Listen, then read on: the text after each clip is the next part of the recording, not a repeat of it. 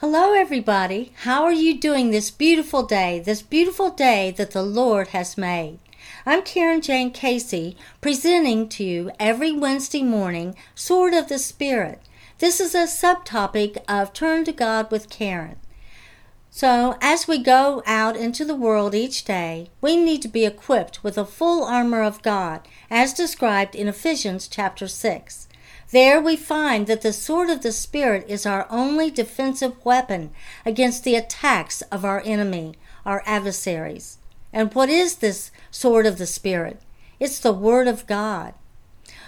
Well, we'll be covering a few chapters together here, and I encourage you to continue reading and studying His Word. We have begun working through the book of Psalms, where often we'll be reading about King David, a man after God's own heart.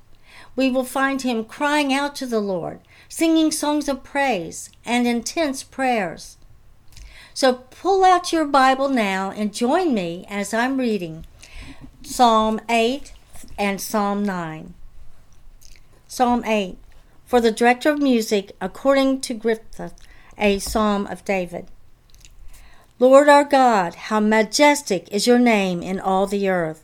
You have set your glory in the heavens. Through the praise of children and infants, you have established a stronghold against your enemies, to silence the foe and the avenger.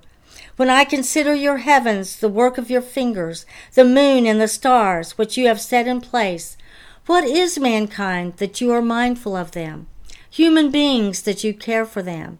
You have made them a little lower than the angels and crowned them with glory and honor. You made them rulers of the works of your hands. You put everything under their feet, all flocks and herds, and the animals of the wild, the birds in the sky, and the fish in the sea, all that swim the paths of the seas. Lord our God, how majestic is your name in all the earth.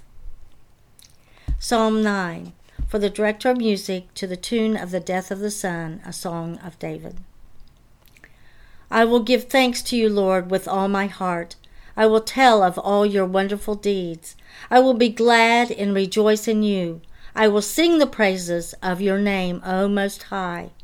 My enemies turn back. They stumble and perish before you. For you have upheld my right and my cause, sitting enthroned as the righteous judge. You have rebuked the nations and destroyed the wicked. You have blotted out their name forever and ever. Endless ruin has overtaken my enemies. You have uprooted their cities. Even the memory of them has perished. The Lord reigns forever. He has established his throne for judgment. He rules the world in righteousness and judges the people with equity.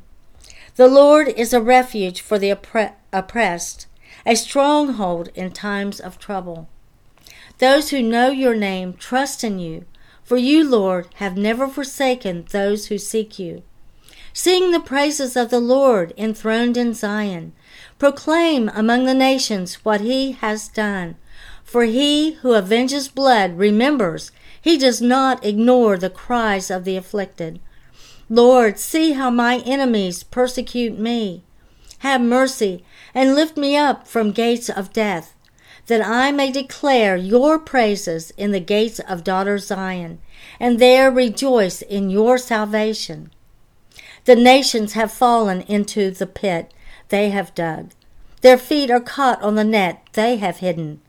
The Lord is known by his acts of justice. The wicked are ensnared by the work of their hands. The wicked go down to the realm of the dead, all the nations that forget God. But God will never forget the needy. The hope of the afflicted will never perish. Arise, Lord, do not let mortals triumph. Let the nations be judged in your presence. Strike them with terror, Lord. Let the nations know they are only mortal. Well, thank you for joining me today and every Wednesday morning in this episode of Sword of the Spirit with the podcast Turn to God with Karen. This is Karen Jane Casey, author, speaker, podcaster, advocate, and ambassador for Christ. I invite you to go to my website, the contact page, and give me your feedback. Any suggestions are most welcome.